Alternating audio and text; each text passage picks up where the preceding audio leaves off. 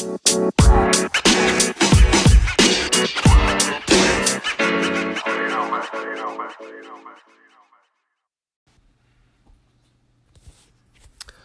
what's going on, guys? It is AJ Johnson. This is episode 2 of Dad Travel, and today I'm going to be talking about one of my favorite cities in the entire world, Barcelona, Spain. So I've been to Barcelona several times through some trips that I've taken with students mainly, but I'm mainly going to talk mostly about my most recent trip to Barcelona, which we went with some friends of ours that we consider family, the Yuhas, which you guys will probably hear about multiple times throughout the many episodes of Dad Travel. So just a little information about Barcelona for those of you that may not know. Barca is a city of approximately 1.5 million people on the northwest coast of Spain in the region of Catalonia, or Catalunya in Catalan, which is the language they speak in this region, besides Spanish. Its location is only a few hours away by car or train to France, so it's a great location used as a home base to travel to others. You have the southern coast of France. You have cities such as Toulouse and Provence and Carcassonne that are nearby. It's also just a few hours car and train ride to Madrid and Valencia, Pamplona, and some of the other big attractive cities to go and visit in Spain. Absolutely beautiful city. The city dates back to pre-Roman times, which make it really a really good place to go if you're a history nut like I am. The oldest part of the city lies on the Mediterranean coast, with regions there with little neighborhoods known as like the Gothic Quarter, which date back to its medieval times. But over the years, the city has expanded many times to the surrounding hills and mountains, which make it just a picturesque city if there ever was one.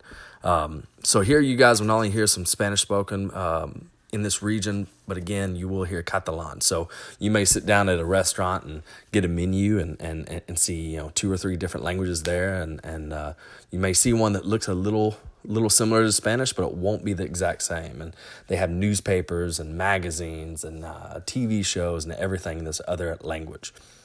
Barcelona has also become one of the premier European destinations to go visit.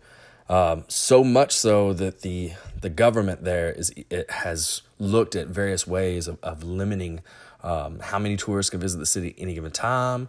Their newest thing with Airbnb becoming so popular, they've actually set a limit on how many beds can be offered, whether it's hotel bed, leasing out an apartment through a website or organization such as Airbnb or VRBO. So they've done this to try to limit, because pretty much locals there, they're actually having issues being able to afford apartments because people are buying up apartment buildings or flats and using them for the sole purpose of putting them through an Airbnb type organization. So that's one thing that they've done, but even some of their big tourist destinations, they've set tourist caps on or made rules now where you have to have a tourist guide to actually be able to go in and enter because they're getting so many people. So one overwhelming reason that led us to choosing this city for the trip that we took with our friends, the Yuhas, and Spain as a whole, is it is extremely family friendly. Spain, they love children. Absolutely. People go out of their way to dote on your children, try to make them laugh if they look upset or sad. Sometimes even vendors will give them free stuff as well, which we encountered a couple times. We went to a market there in Barcelona. It wasn't La Boqueria, but it was a different one.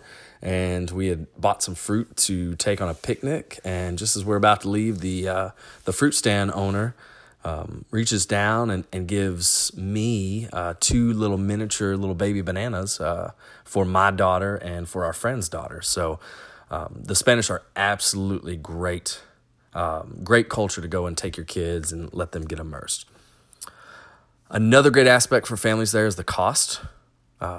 Spain had a national recession in years past, and they're slowly and surely recovering from it, but it has put certain costs at lower points than the neighboring countries there. On top of that, the dollar has been very strong recently against the euro in the last few years. You may spend a decent amount on lodging, especially if you go the hotel route, but when it comes to dining, your money can go a long way. So, for example, you go to a decent lunch spot in Barcelona and really all over Spain, and they'll typically have a menu of the day, which you'll normally get 2 to 3 courses plus a glass of wine or a beer, all for about maybe 10 to 11 euros, so 12 to 13 US dollars, give or take. If you want to stretch your money further, you can go buy some meals in a supermarket, which, there's plenty of supermarkets, department stores, such as El Corte Inglés, or open air markets like La Boqueria and the market, which I cannot remember the name, but the market where we went and bought all the fruit. And you can go and have a picnic. There's plenty of parks. You can go down to the beach. If you're planning to take an excursion outside the city, it's a great idea to do, get some snacks and take them for the trip out. Lastly, Spain is a great destination for night owls or for families that have kids that need afternoon naps. The Spanish are well known for their siestas or their post-lunch naps. This then causes dinner to typically be served at 9 p.m., 10 p.m. or later, which sometimes means you can go get a dinner at a normal U.S. time and enjoy the restaurant to yourselves or with very, very few people there, because the Spanish, they like to, at this time, maybe have a little pre-dinner appetizer bar crawl known as tapas. So even if you have kids that are going to sort of hold you back from hanging out at night, there's still pluses there. So anyway, Barcelona, I'm going to break this up in a few different chapters. And so the next one that I got is we're going to talk about, sort of the pluses and minuses about where to stay in Barcelona. So anyway, see you in a second. Hello, guys. So now let's talk about lodging, where to stay in Barcelona. This can be a super, super important, but also a super, super expensive decision depending on how many people you're traveling with, the length of your stay, and also, obviously, the season at which you're going to try to visit Barcelona or any city for that matter. So, on our last trip, we traveled with 4 adults, me and my wife, our friends, the Yuhas, Eric and Denise, and then our daughter, Isabel, who was 5 at the time, and their daughter, Vonnie, who was 5 at the time. So 6 people total. And we stayed there, I believe, 9 to 10 days. So this was going to be an expensive venture no matter which route we went. But your options mainly, and this is how it is pretty much in any city in Europe, you have the hotel route if you just want to, go old school and have, a 1 to 2 bedroom or a suite or whatever else. But, again, you're probably going to pay a little bit more. You're probably going to have a little bit less room, a little bit less amount of rooms or what have you. You can go the hostel route, obviously the cheapest route possible, but with traveling with family, probably not the best route. You're going to have communal living, communal bathrooms, barrack-style living quarters, and such. And you can also go the Airbnb, VRBO, some type of apartment sharing service out there. And that became the best option for us. After we did our research, I was able to find a flat through Airbnb. I researched for weeks and weeks.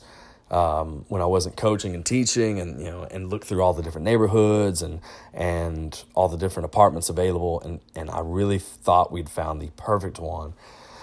Well, lo and behold, we had issues, and we've only had amazing Airbnb experiences anywhere else, but for whatever reason, Airbnb and Barcelona didn't mix, and I don't know if this was just fate, bad luck, or what have you, or if it was just, this may be the scene in Barcelona. Honestly, I'm not for sure. But we ended up getting alerted the day that we were leaving Arkansas that our apartment would not be available due to a maintenance issue, and they could offer a replacement, but it was smaller, it was less rooms, and it was further from the city center, which was not going to work for us at all. So I get on throughout our flights, and my buddy Eric, he's getting on, and we're trying to find Airbnbs.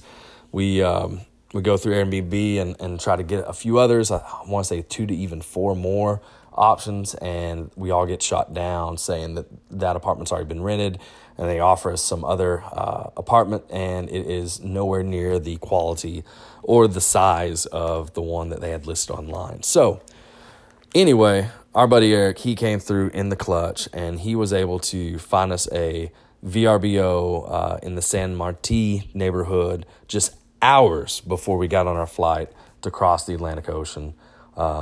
And the people that offered the apartment, they were perfect.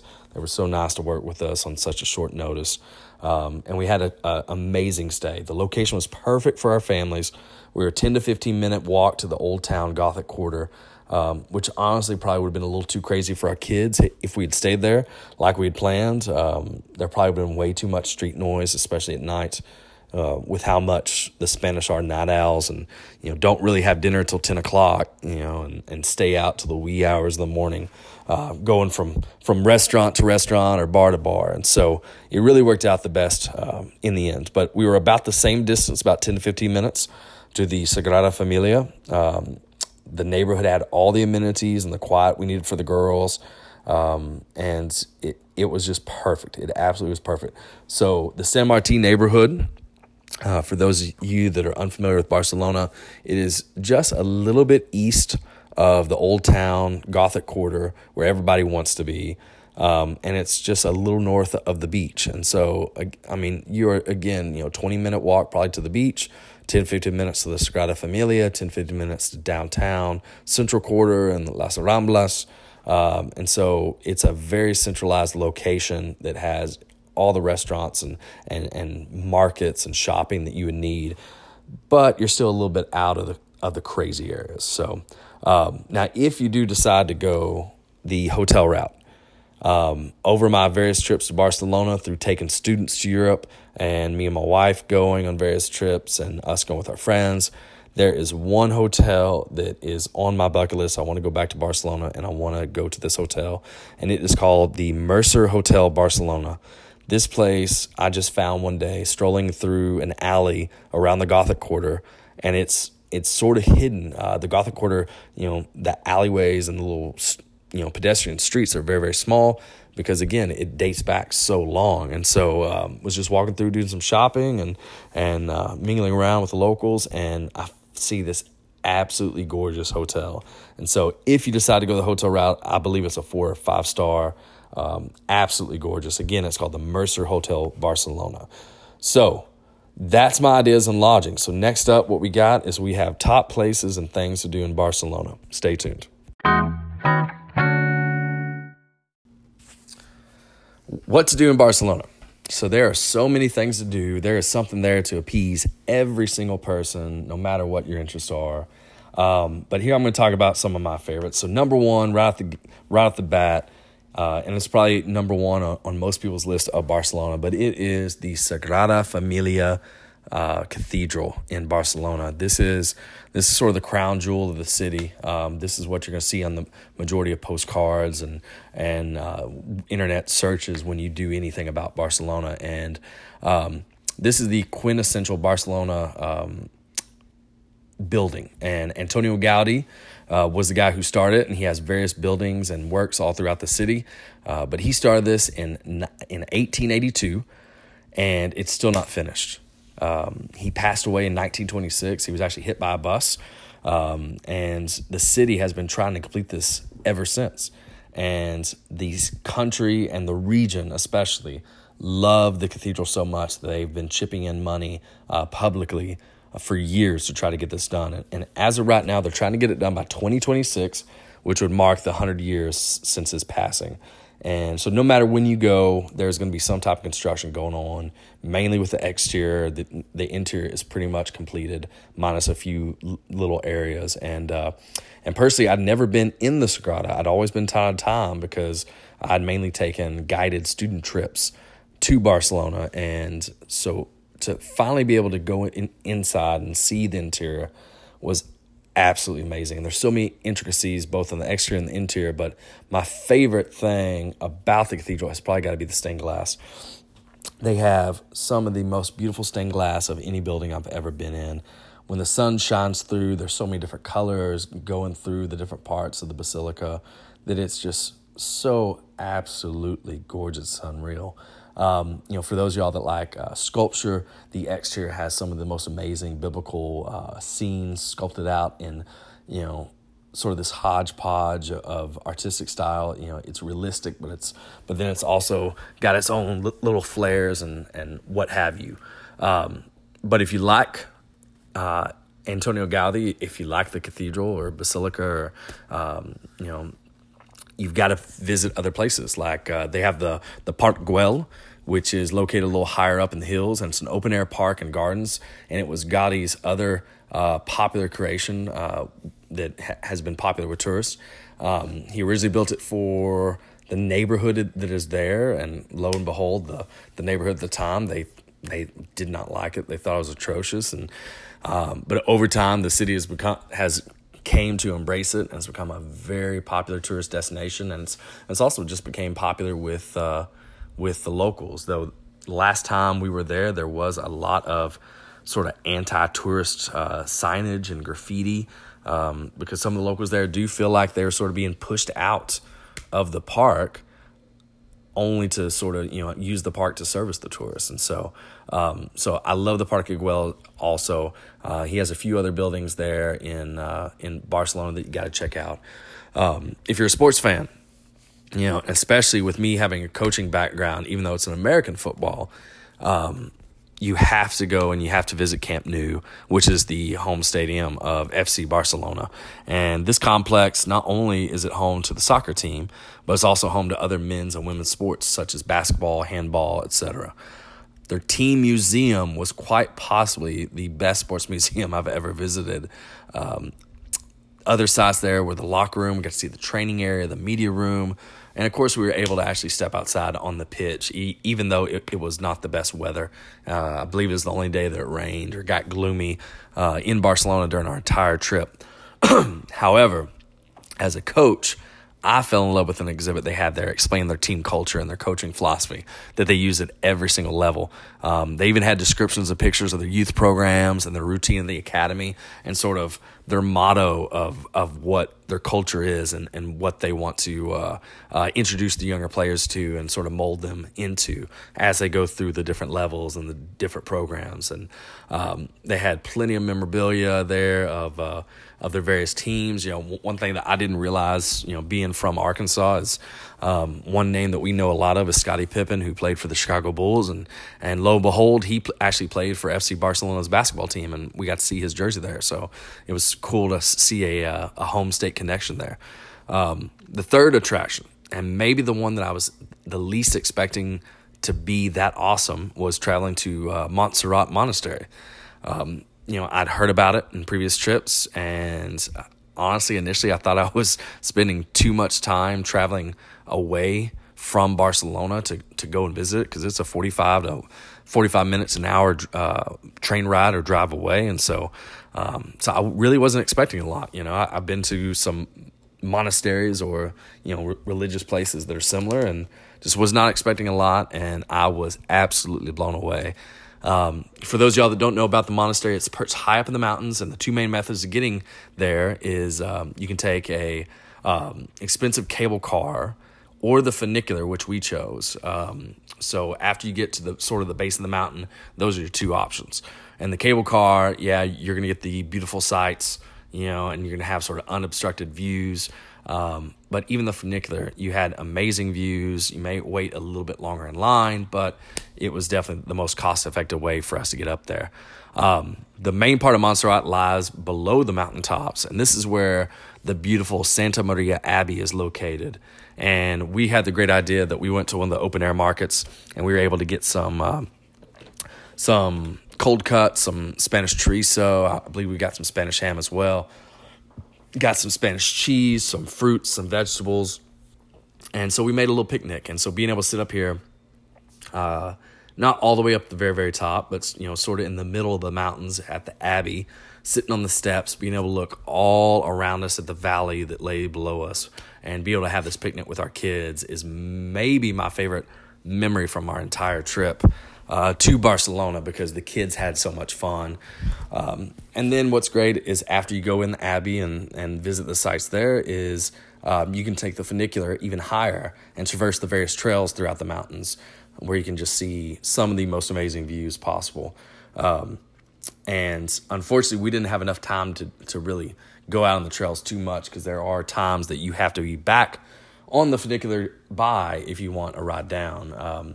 The other interesting thing that we heard is apparently a big tradition with the Barcelonian teenagers that they illegally hike up to the tip top of the mountains after hours and camp out overnight in order to be woken up by the sunrise the next day, and a sort of a unofficial rite of passage that a lot of the Barcelonian teenagers do. The best thing we did for the kids, though, in Barcelona, and it's a tour that I would do over and over. Now that my son is 2 going on 3, probably go back to Barcelona in a few years and let him experience it. But we did a tour that was operated by Runner Bean Tours. And if I remember correctly, the kids just had an absolute blast. Our tour guide did a fantastic job of weaving not only fantasy and history, but also all the sights that we saw throughout this walking tour into an easily absorbed story for the kiddos. Highly recommend it if any families are visiting with kids, especially 10 and under. Our starting point was right next to a bakery, and so we were able to go in and get some pastries for the walking tour and have some snacks, and they have all these interactive props there and signs, and they just show this stuff that really we wouldn't have seen probably on our own unless we really did our research for many, many weeks and months and really searched out for it, because some of the little sites, were very, very hard to miss, even if you just knew what you were looking for and you could have just walked right past it. Let's see, due to the city hosting the 1992 Olympic Games, there are also an array of man-made beaches there. So if you're a beach person, the beaches there are extremely popular with the locals and tourists alike. La Barceloneta neighborhood and beach is extremely popular. All of us went there, and we had a beach day, and if you've never been to a beach in Europe, you got to go at least once. Growing up in the U.S., especially in the South, we have much more, prudish thoughts on going to the beach and the human body. And so going to the beach in Europe your first time, no matter if you're male, female, young or old, is always an experience. Barcelona also has a extremely good zoo. My buddy Eric and I, we took the girls there while we let the older girls, the women folk, go and have some girl time. And it's located in Barcelona's downtown park. Very easy to walk. They have some interactive parts. They have a playground. There's some animals walking around. I know my daughter will always remember the peacocks that are just sort of going off on their own all throughout the zoo, walking around. And so that was one of the girls' favorite things. But of all the cool things that I've talked about, all the cool places you can go and visit, that my favorite thing probably in Spain as a whole, Europe as a whole, but especially in the city of Barcelona, is just walking around, meandering, especially in the old quarter, the Gothic quarter. Excuse me. There's all these really, really cool alleyways that you can just, put a map in your back pocket, though. I mean, honestly, nobody uses maps anymore. So put your iPhone or your Android phone in your back pocket and just walk and get lost and sort of see what you come upon. You may come upon a little clothing store that normally you would never found, or you may come upon a artist gallery, where they're selling, small prints of their works, or maybe a little restaurant that, maybe only holds 5 to 10 people, that you can sit down in and have a meal that maybe you wouldn't get that quality at a bigger restaurant that caters more towards tourists. So when in Spain or when in Barcelona, do that. Go to the oldest part of the city, and just get lost, see what the city offers you. And if you feel like you're getting into an area that maybe, you don't want to be in, then you can get your map out, then you can get your phone out and sort of figure out which way to get back. See, from there, in Barcelona, the Ciutat Vella, all right, and again, that's in Catalan, so if I mispronounced that, I apologize. That's another neighborhood you really want to stroll down. This is just east of the Gothic Quarter, sort of in between where we stayed and the Gothic Quarter. And this is another really, really cool neighborhood. A lot of cool little alleyways to go down, but also this is where I had probably the most amazing gelato I have ever had in my life. In the U.S., in Europe, throughout the world, doesn't matter. So please walk through that neighborhood, check it out. Every trip, though, I like to go down those small streets and alleyways, and it was doing this with our friends. We even found a restaurant called And again, I hope I don't butcher this because this is in French, but La Font de les Muses, right? LaFontDelesMuses. And, obviously we couldn't stay up till 10, 11 o'clock and have dinner with our children. Our children just weren't used to it. Maybe if we'd been in Spain for 3-4 weeks, we could have worked them up to that. But we took an early dinner there and we had an outstanding meal. The chef/mother was literally in the back, in the kitchen, and she had my steak hand delivered direct from the butcher, because again, we ate a little bit early and they hadn't gotten their delivery yet. And, we had the traditional menu of the day where we were able to have several courses. We had an adult beverage or two. And again, we only paid $10 to $12 per person. And the food, it's simple. It's very, very good. And it's something that even if you have a picky eater, there's probably something there that your kid will be interested in trying. For example, my daughter loves soups, but in Spain they have a cold soup called gazpacho, and it's a tomato-based soup. There's olive oil, there's peppers, there's cucumber, but it's a cold soup because, again, in Spain it can get extremely hot depending on the time of the year, and this is a very, very good sort of, cleansing, calming soup to have when it's hot, cool you down. It's very, very refreshing. And she just absolutely loved it. And she really loved any type of food that we had the entire time. So eating at a Spanish cafe or restaurant is an experience in itself. But I'm going to get to that into my next post. So next post up, we're going to talk about other Barcelona comida or food and just what that city has to offer.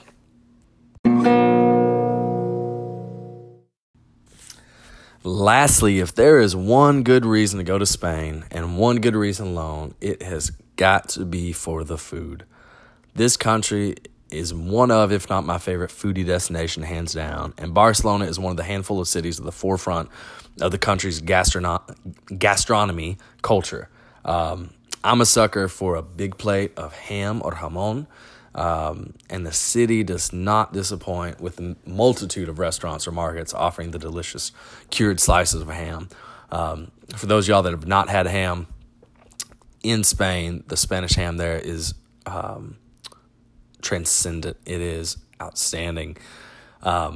They keep the ham cured on the actual leg shank. They don't remove the hoof or the bone. And because of this, you can actually tell what type of ham it is. You can start off with something as, cost effective or cheap as a jamón serrano, or you can even go up. So the jamón serranos are a white hoofed pig. You can go up to the next level, which is what a lot of the Spanish will go to, and this is the jamón ibérico, and this is a brown hooved pig that sort of forages on its own. It eats berries and acorns and pretty much survives on what it can eat out in nature. And the taste between the two are very, very different. But they cure it on the leg. They cure it even in the shops. You actually see the legs hung up. And with Spanish ham, the carvers are almost classically trained to carve this extremely, extremely, extremely thin. So when you get it, you can hold the meat up to the light, to the light, and you can actually see your finger behind the piece of ham. It's that cut thin.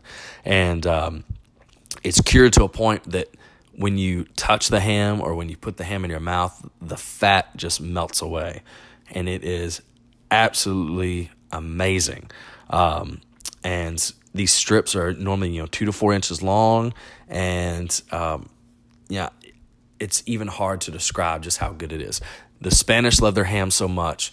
They have ham-flavored potato chips. Lay's has a ham-flavored potato chip or a jamón-flavored potato chip just in Spain. They love ham that much. So, give me a big plate of jamón. Give me some cheese, such as the Spanish manchego, a glass of red wine, and I am one happy dude. However, do not neglect other Spanish meats. I may have eaten actually more chorizo on my most recent trip than jamón by a pretty good margin. So chorizo, for those of y'all that enjoy Mexican chorizo, it's quite a bit different. Chorizo in Mexico, is obviously a spicy, typically ground meat. Whereas in Spain, it is cured. It is a sausage. It's more like a pepperoni or a salami. And so one of my common breakfasts would be we'd stroll by certain cafes, and I'd get a bocadillo de chorizo, all right, and queso. So just a sandwich of chorizo and cheese, and super simple, super basic, but all the ingredients were just so good. And I cannot really stress just how much better bread is in Europe. Coming from the southern U.S., yeah, we have our biscuits and and cornbread and things like that. But just everyday bread that you're gonna have with every meal is so much better, and it's just so much tastier. It's unreal. In my last part where we talked about what to do, I did speak about some other food items like gazpacho, the cold soup, made with tomato, cucumber, peppers, and other items. Some other things that you can get both at breakfast or at tapas bars. You can get a thing that my wife, Alice, she absolutely loves called croquetas. And so croquetas are sort of like this cross-up between potatoes and a bechamel cheese sauce, sort of rolled together into a ball or into a log and then battered and then fried. And so when you bite into them, it's like the combination of mashed potatoes mixed with like a tater tot. And sometimes there's cheese added or extra cheese added. Sometimes there's ham added, and other various ingredients. And so absolutely good to have if you've never had them before. One thing that in Barcelona, it seemed like they served it as a side with most meals. However, I know in other various parts of Spain, they do enjoy this as just a breakfast food. And I probably enjoyed it way more than I admit, is pan con tomate. And pan con tomate is just bread, just a piece of French baguette. They toast it up or grill it up real quick, drizzle it with olive oil, and then they take a big heirloom or steak tomato, cut it in half, and then they take the tomato and they just rub the flesh onto the bread. So you get all the flavor of the tomato, but without all the pulp and the seeds and everything else. And it is so amazingly simple, but it is so absolutely amazing. If you like pizza like I do, it is something that I could probably have for every meal. I mean, if I could find a good quality bread locally that I could get easily and every day, I would probably have this meal probably 3 or 4 times a week for my breakfast. Besides that, cheese. There's plenty of options of cheese. Cow's milk, sheep's milk, goat's milk, whatever your heart desires cheese-wise, you can find something there in Barcelona, or whether it's at a market or a supermarket or at a restaurant, whatever else. Now, Barcelona is on the coastline, and so seafood is there in abundance. Most typical dish of seafood in Barcelona has got to be paella. Now, paella, for those of y'all that do not know, it originally comes from Valencia, which is just the south, but it's become a staple there in Barcelona. And it's a rice dish, sort of like a jambalaya, a little bit, for those of y'all that like Cajun food. They consist of various proteins and vegetables. So the two main types of paella, there's one that is the paella valenciana, that is the Valencian style, and it is rabbit and chicken. And then there's also the seafood paella, which is much more common in Barcelona. So you'll see stuff such as mussels, clams, shrimp, calamari, octopus. You can see any and all types of seafood put into this dish. However, if you order this dish, if you've never had it before, be sure that you have plenty of time. And by plenty of time, I mean an hour to 2 to 3 hours to kill, because this is not a quick food item to make. This is something that's going to take you 45 minutes to an hour to get to your table minimum, because they may cook this in a small batch, they may not, but they're going to cook it from scratch. They're not just going to heat it up and get it to your table in 5 to 10 minutes, how us Americans are accustomed to having pretty much for any meal. Besides that, food-wise, you have to check out the markets. Oh my goodness, good Lord, the markets here are outstanding. Whenever you talk about markets in Barcelona, the first one that pops off the bat has always got to be La Boqueria. This is a market on Las Ramblas in Barcelona, which is known as being the most popular pedestrian walking area in Barcelona.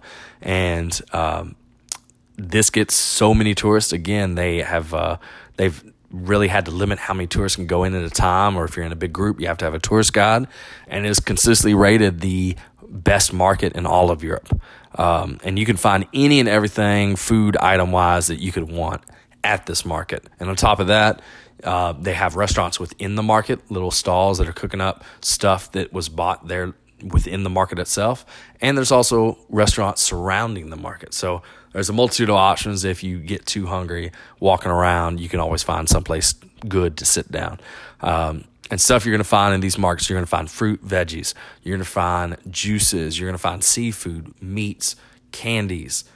I mean, literally anything that you could want to eat in Barcelona, one of these markets is going to have. And in La Boqueria, one of the best meals I've had ever is there is a little pizza shop there. And this guy, he came from Naples, Italy, which obviously is the birthplace of pizza. And he has a stall that is maybe 4 feet by 8 feet or 10 feet, and he cooks up pizzas, and he sells them by the slice and has sodas and beer and wine, and that's all he does. And this is something that is so good that even probably one of the most well-known chefs in the entire world, oh my gosh, I'm forgetting his name, Ferran Adria, the guy who owned the restaurant El Bulli, that was rated as the number one restaurant in the world up until a few years ago when he closed it to turn it into sort of a think tank. This was one of his favorite places to eat in all of Barcelona. And so if you get the chance to go to La Boqueria, I highly suggest checking out the pizza place. Unfortunately, the last time that we were there and went into La Boqueria, I don't know if it was the day or if it was a special occasion or what, but the pizza place was not open, and I was extremely upset because my friend Eric, he is half Polish and half Irish, so I wanted him to experience this culinary treasure that was this pizza. But if you want a market that's a little less crowded, I did a little more research going back, and so the other market that we went to was the Mercat de Santa Caterina, and so this is where we purchased all our picnic supplies for our trip up to Montserrat, the monastery up in the mountains. And this is much more of a market frequented by locals. But besides that, there is a lot of ethnic food there in Barcelona, so you can find a variety of different cuisines there. Also, don't be afraid of checking out, again, all these little, supermarkets. There's one chain that I can't remember the name of, but they serve pretty much pre-made meals that you can get for, 2 to 3 euros, 4 euros a pop, and get you a drink and get on your way and go. So Barcelona, one of my favorite destinations. If y'all have any questions, feel free to hit me up on Facebook at my page Dad Travel, and I will gladly answer any of those. Next up, episode 3 be hopefully recording this weekend will be about after the Barcelona trip. The women folk went home with the children, and us guys, we went on a guys trip to Ireland. And I had been to Ireland once previously, but I was not able to experience it the way we did on this trip. And sad to say that this was probably my favorite trip I've ever taken. Not even because it was a guy's trip, though that was a lot of the fun, but that we were able to go and do what I love to do, and it was pretty much have a basic itinerary and be able to go off and do whatever we wanted to based off of what we thought that day or the next couple of days was the best option. And so sort of an open-ended trip, choose your own adventure. So episode 3, all about Ireland, coming to you next. Talk to y'all later. Please subscribe. Please rate my podcast. Look forward to talking to y'all again. Adios.